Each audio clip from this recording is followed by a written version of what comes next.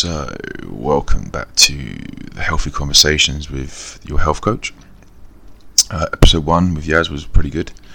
I hope you got something from it. I know I did. And today we're going to do episode 2. So episode 2 is going to be more about health, and it's just going to be me speaking about something very on topic at the moment, which is obesity, and just sort of touching a little bit on the government's guidelines to help in obesity, and whether we can sort of like pick it a little bit and maybe add little improvements so it's a bit more effective, because I think at the moment the guidelines are very much a band-aid, really, with not a lot of focus on the individual. There's still a lot of focus on just a lot of putting out information. There's not actually any action, so it's interesting to see. So let's talk about obesity. So what is obesity? So first things first, obesity is when your BMI is between 30 to 39.9. Now anything above that is seen as morbidly obese, so that's like being super obese, which is also not very good. Now I know a lot of people slate the BMI scale, but for me it's actually really good for I prefer it for a general population. Now if you're an athlete, obviously it doesn't really apply to you, so obviously if you're like a prop forward in rugby, or you're just a general rugby player, or just a bodybuilder or anything like that, any sort of strength sport, obviously BMI and weight doesn't really account to you. So yes, BMI is not good, but for general population I think it's actually quite a good measurement to use to help guide and give people sort of a focus and a goal to work towards, because obviously the healthy weight is between 20 to 25. Healthy BMI is between 20 and 25, depending on how tall you are. So people that hate the BMI, I think are just those that are just athletes or bodybuilders or anything like that. So for me, obviously, I work with a lot of general population. I don't work with any sort of high-end professional athletes, strength athletes, or anything like that. So the BMI is a really good start for all my sort of clients. Why is obesity bad? Because obesity carries a lot of different lifestyle diseases. If you have it for a long period of time, it also has some short-term effects as well. So like things like increased rates of stroke, developing strokes. Sleep apnea is when you actually stop breathing while you're asleep. Things like liver disease, because also a lot of people that have obesity tend to drink quite a lot of alcohol as well. It's linked to many different types of cancers. Type 2 diabetes obviously being having a huge increase alongside obesity, and that's just to name a few. There's so many others as well, like joint problems and arthritis and depression and increased risk of dementia, etc., etc. So it carries a lot of different lifestyle diseases, both short and long term. So I think it's really good that the government also as well, it puts you more at risk if you get COVID, that you obviously puts you more at risk of dying from COVID. So obviously this is why the government have actually brought a bit of a spotlight onto obesity, which is great, but I do think it's a couple years too late, and they should have done it a lot earlier. And it's just taken a pandemic for them to actually get their arse into gear and actually put some sort of guideline, some sort of structure on trying to tackle obesity. Now, you know what classes obesity now, and we know that it's not great in the short term and long term. So now you know why it needs to be tackled, really, because obviously you don't want to be getting ill and getting COVID and being obese. So it's good from the government, like I said. So what the government doing about it? So first things they've done is they're going to ban sugary adverts before 9 p.m. Now, it says unhealthy foods. Now, what do you class as an unhealthy food? Because technically a McDonald's, a burger, is really not unhealthy food, but it is, because the quality of the food is not great. But I can already see the argument the government are going to put forward about how it's not an unhealthy food. I'm a little bit confused about what unhealthy food means. Does that mean also they're going to ban like things like Coke Zero and Diet Coke? Because they're obviously full of chemicals and things that obviously can affect obesity as well. So I'm a little bit confused about what an unhealthy food is, So what foods are going to slip through that net of unhealthy foods? You know, are we going to see fast food chains totally, like, no more like KFC adverts, no more McDonald's adverts, no more Haribo adverts, sweet adverts? Are we going to see, are we going to see an increase in healthy food adverts? So things like, increase in eating more vegetables. I don't know how. It'd be interesting to see sort of how the marketing teams are going to develop like a real engaging advertising scheme around healthy foods. Making apples more appealing to youngsters is going to be interesting to see. But yeah, I mean, what will replace these unhealthy food adverts? How are we going to replace these unhealthy food adverts with healthy food adverts that are actually appealing to people and actually they're gonna watch it and take it on board and actually go out and implement it? So again, it's very much a band-aid, very much relying on the psychology and the behaviours of an individual to change. So there's no actual real action from the government to actually then implement some sort of change for these people once they've learnt this information from the banned adverts. So it's a great initiative, and I like what they're trying to do. But there's going to be, I would love to see like a total ban on like fast food adverts and stuff like that. So it'd be interesting to see what they'll do.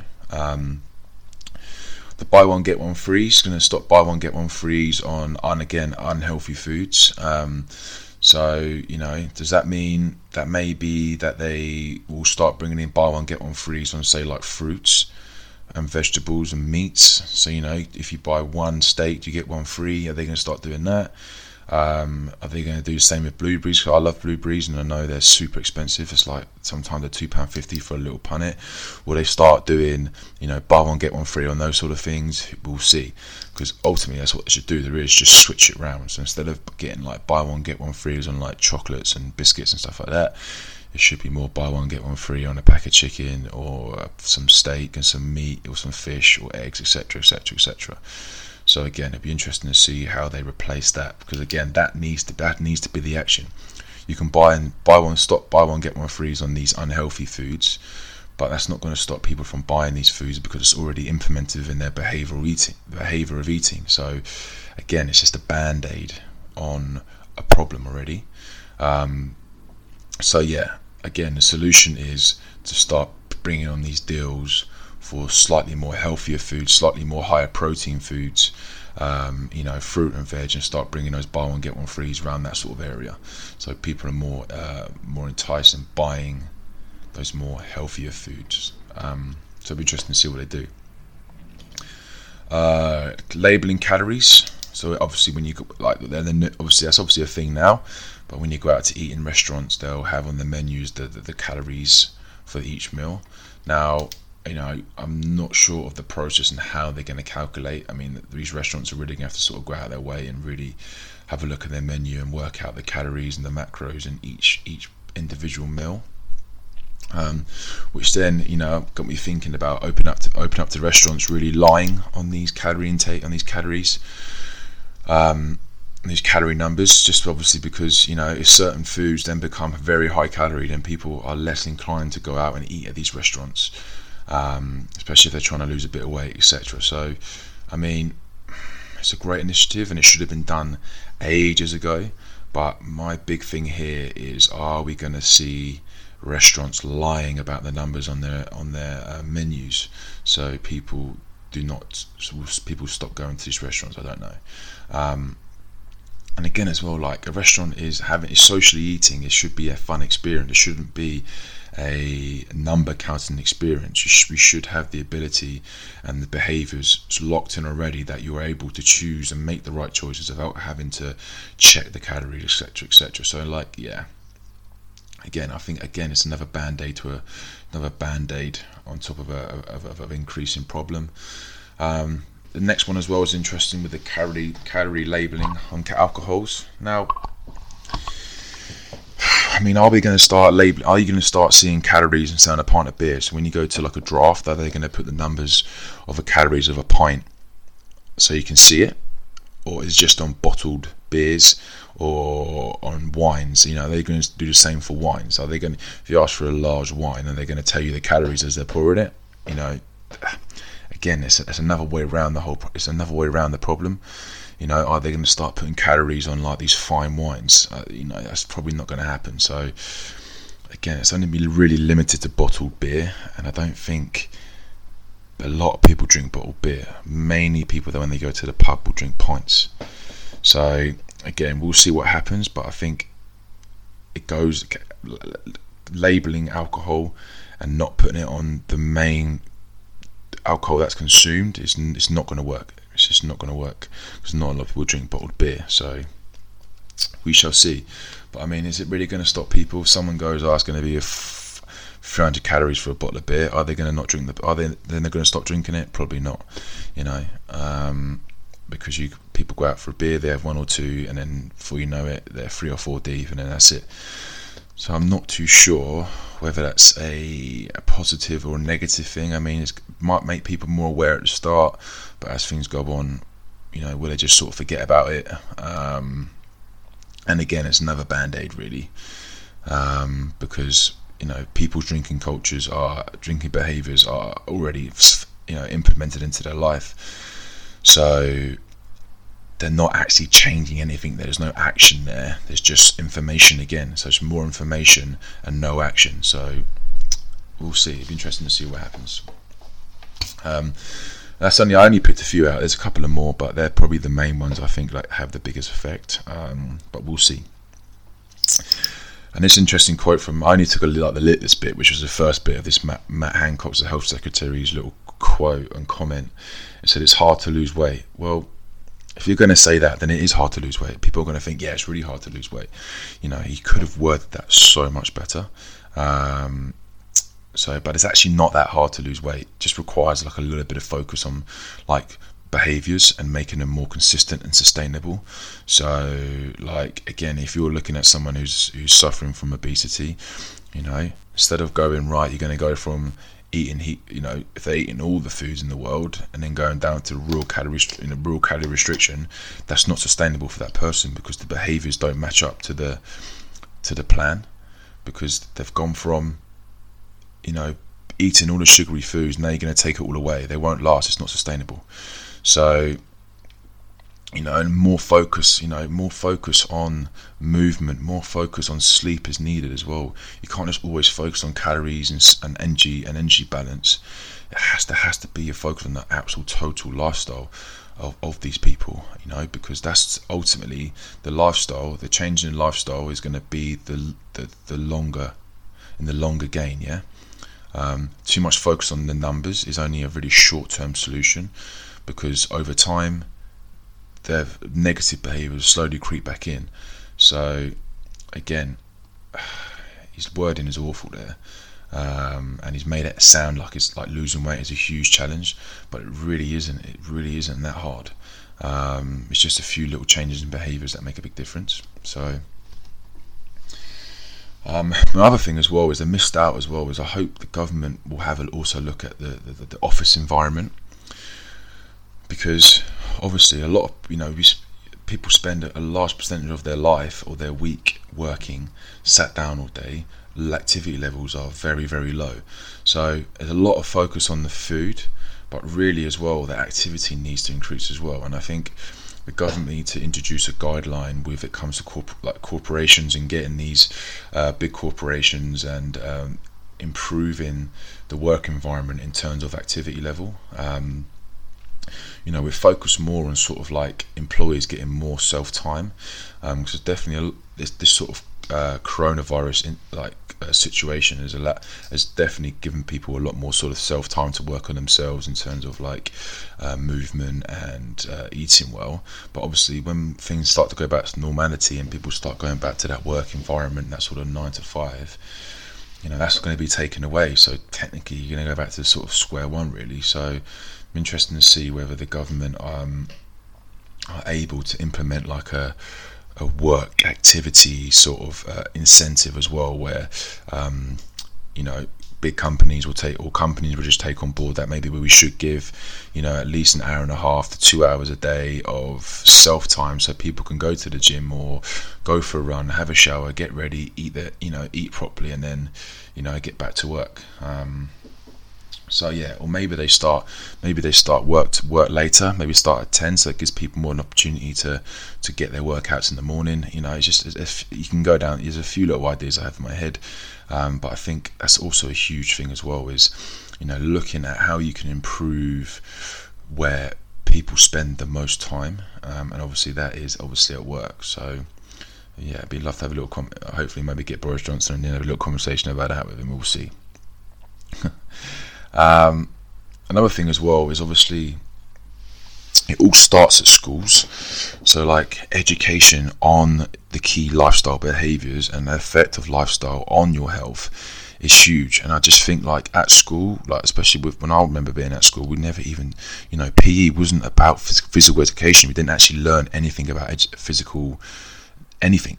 It was all about just playing sport, and that was it. You just played sport for an hour and that was it.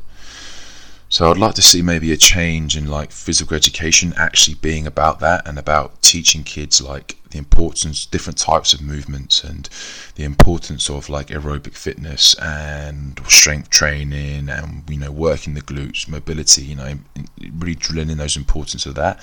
But also as well focusing on like how to cook certain foods, and what macros are, and what vitamins and minerals are, and how bad sort of like highly processed sugar foods are, etc, etc, etc. So as they grow up and as they get older, they're more aware of the powers of a healthy lifestyle, and they'll make better food choices, and they're able to plan and do their own sort of exercise with better intensity and better awareness of intensity, because especially in my generation, high intensity training is very much a big trend at the moment, and obviously it's not working because the levels of obesity are increasing, so something is not right there.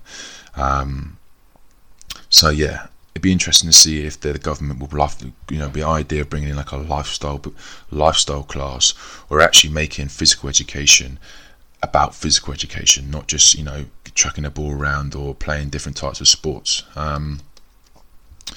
So yeah, definitely a little thought there as well. And also as well, I mean, like obesity is so much more than energy balance. Now a lot of these health gurus out there will tell you that it's all about calorie deficit, calorie in, calorie out.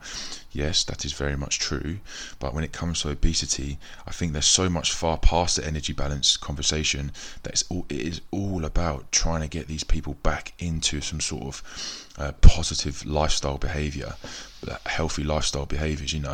It's about the small things. It's about looking at increasing their sort of low intensity activity, looking at how they sleep, looking at the habits and behaviours that they have at the moment in terms of their food and how they eat. Are they willing to practice that fasting, intermittent fasting, to help bring some sort of structure to their eating? Are they what they're doing during the day to keeping their mind active? Because sometimes, obviously, with obesity, that you got a big drop in activity level, so their minds tend to wander a little bit more, tend to get a bit more bored, which then relates to the food. Are they happy within themselves mentally? Because obviously, food is a reward. Some of these healthy foods do trigger a dopamine response, which then makes you feel good. But the problem is a lot of these high sugary foods will make you feel good, and then you start to crash. And that cycle, especially when you suffer with obesity, the cycle of that bad eating to feeling good to feeling bad to bad eating, and that whole reward system is just out of whack a little bit. So it's about looking at these little behaviours that need to be addressed as well, in order to just to have more of a long-term sustainable effect. Because again, a lot of these sort of guidelines that the government are putting in are very much band-aids and very much a short-term solution. And I'm very hopeful that they might build on these guidelines, but yeah, it's just still not the answer to obesity, really. And I just can't believe it's taken a pandemic to bring some sort of awareness to the ever increasing problem of obesity. And also as well, you can put into that sort of category as well things like type 2 diabetes, and some of the mental health problems that go with it as well.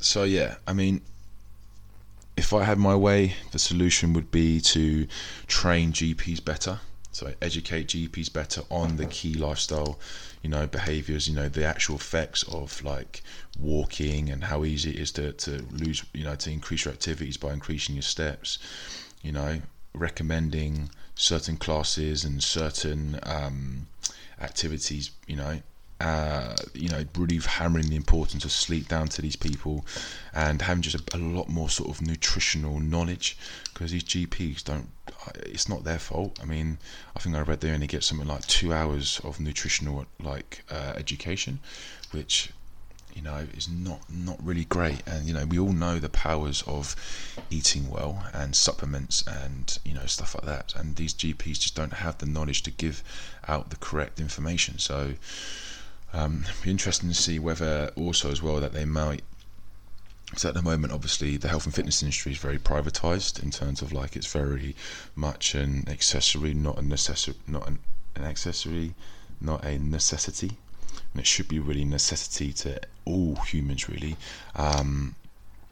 Because coaching, it just gives you that. It's like having a teacher at anything, It's like getting the driving instructor to drive. You learn from these people, and you get to the point where you've learned enough, and then you can sort of get on with your life. And that's what coaching should be about. It should be about, improving the knowledge of these individuals, so they're comfortable enough at a certain point on their journey that they can come away from you and then maintain a lifestyle for the long term, for the rest of their life.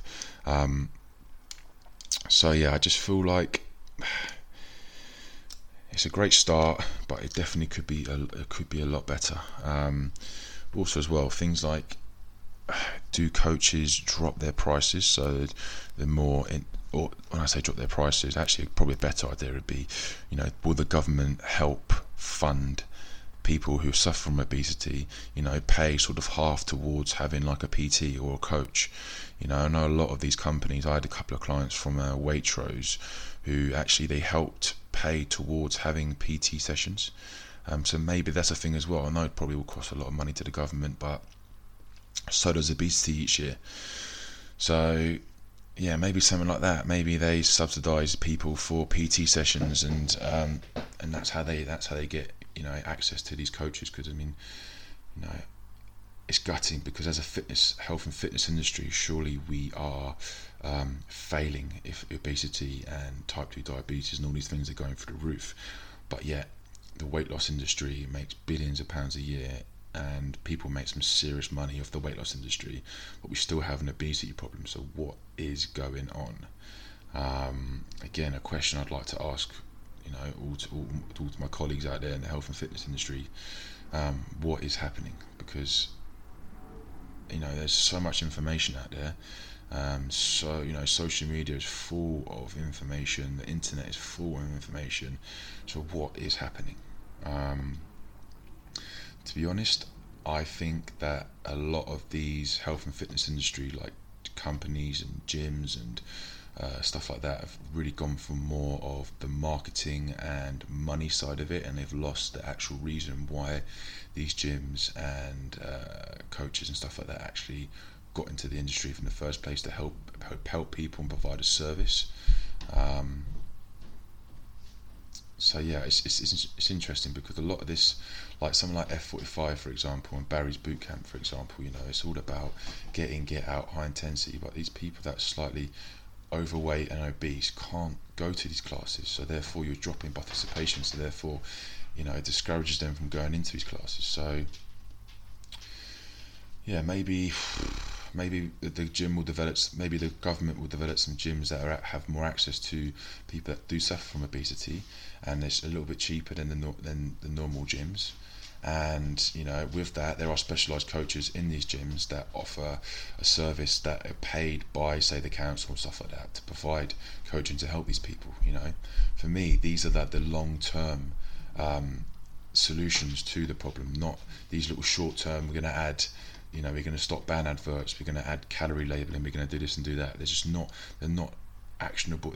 They're just information. Again, they're not actually actions that are going to stop and prevent obesity from happening. So yeah, I mean, I've rambled on there, and I've had a bit of a ramble for about 25 minutes now.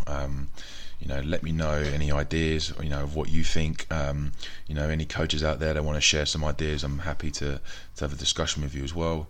But, just so you sort of get a better idea of like how, what is good and what is bad when it comes to this obesity initiative. If you know someone who does suffer from obesity, I highly recommend getting a coach. Look for a good coach who can sort of really invest a lot of time into educating and showing that person that that it's not all about high intensity starving yourself all the time. It's a slow, long process with low impact activities to start with, slight calorie restriction, and as they tend to lose, the more weight they tend to lose, the more you drop down your calories, and it's a very slow progress. It's not a big drastic changes, because again, this is not sustainable, and sustainability is the biggest word when it comes to obesity, because someone can lose all of the weight, but if you haven't attacked the behaviours, then they're more likely to stick it all back on, and you're back to square one. So yeah, I'm very interested to see what the government announce. This is episode 2 of the Healthy Conversations. I am Jack, your host. I hope you sort of got an idea of how I feel about this situation, the guidelines coming out on obesity. Again, I don't hate them, but I just think like it's a short-term answer to the long-term problem. Hope you have a lovely day, and stay healthy.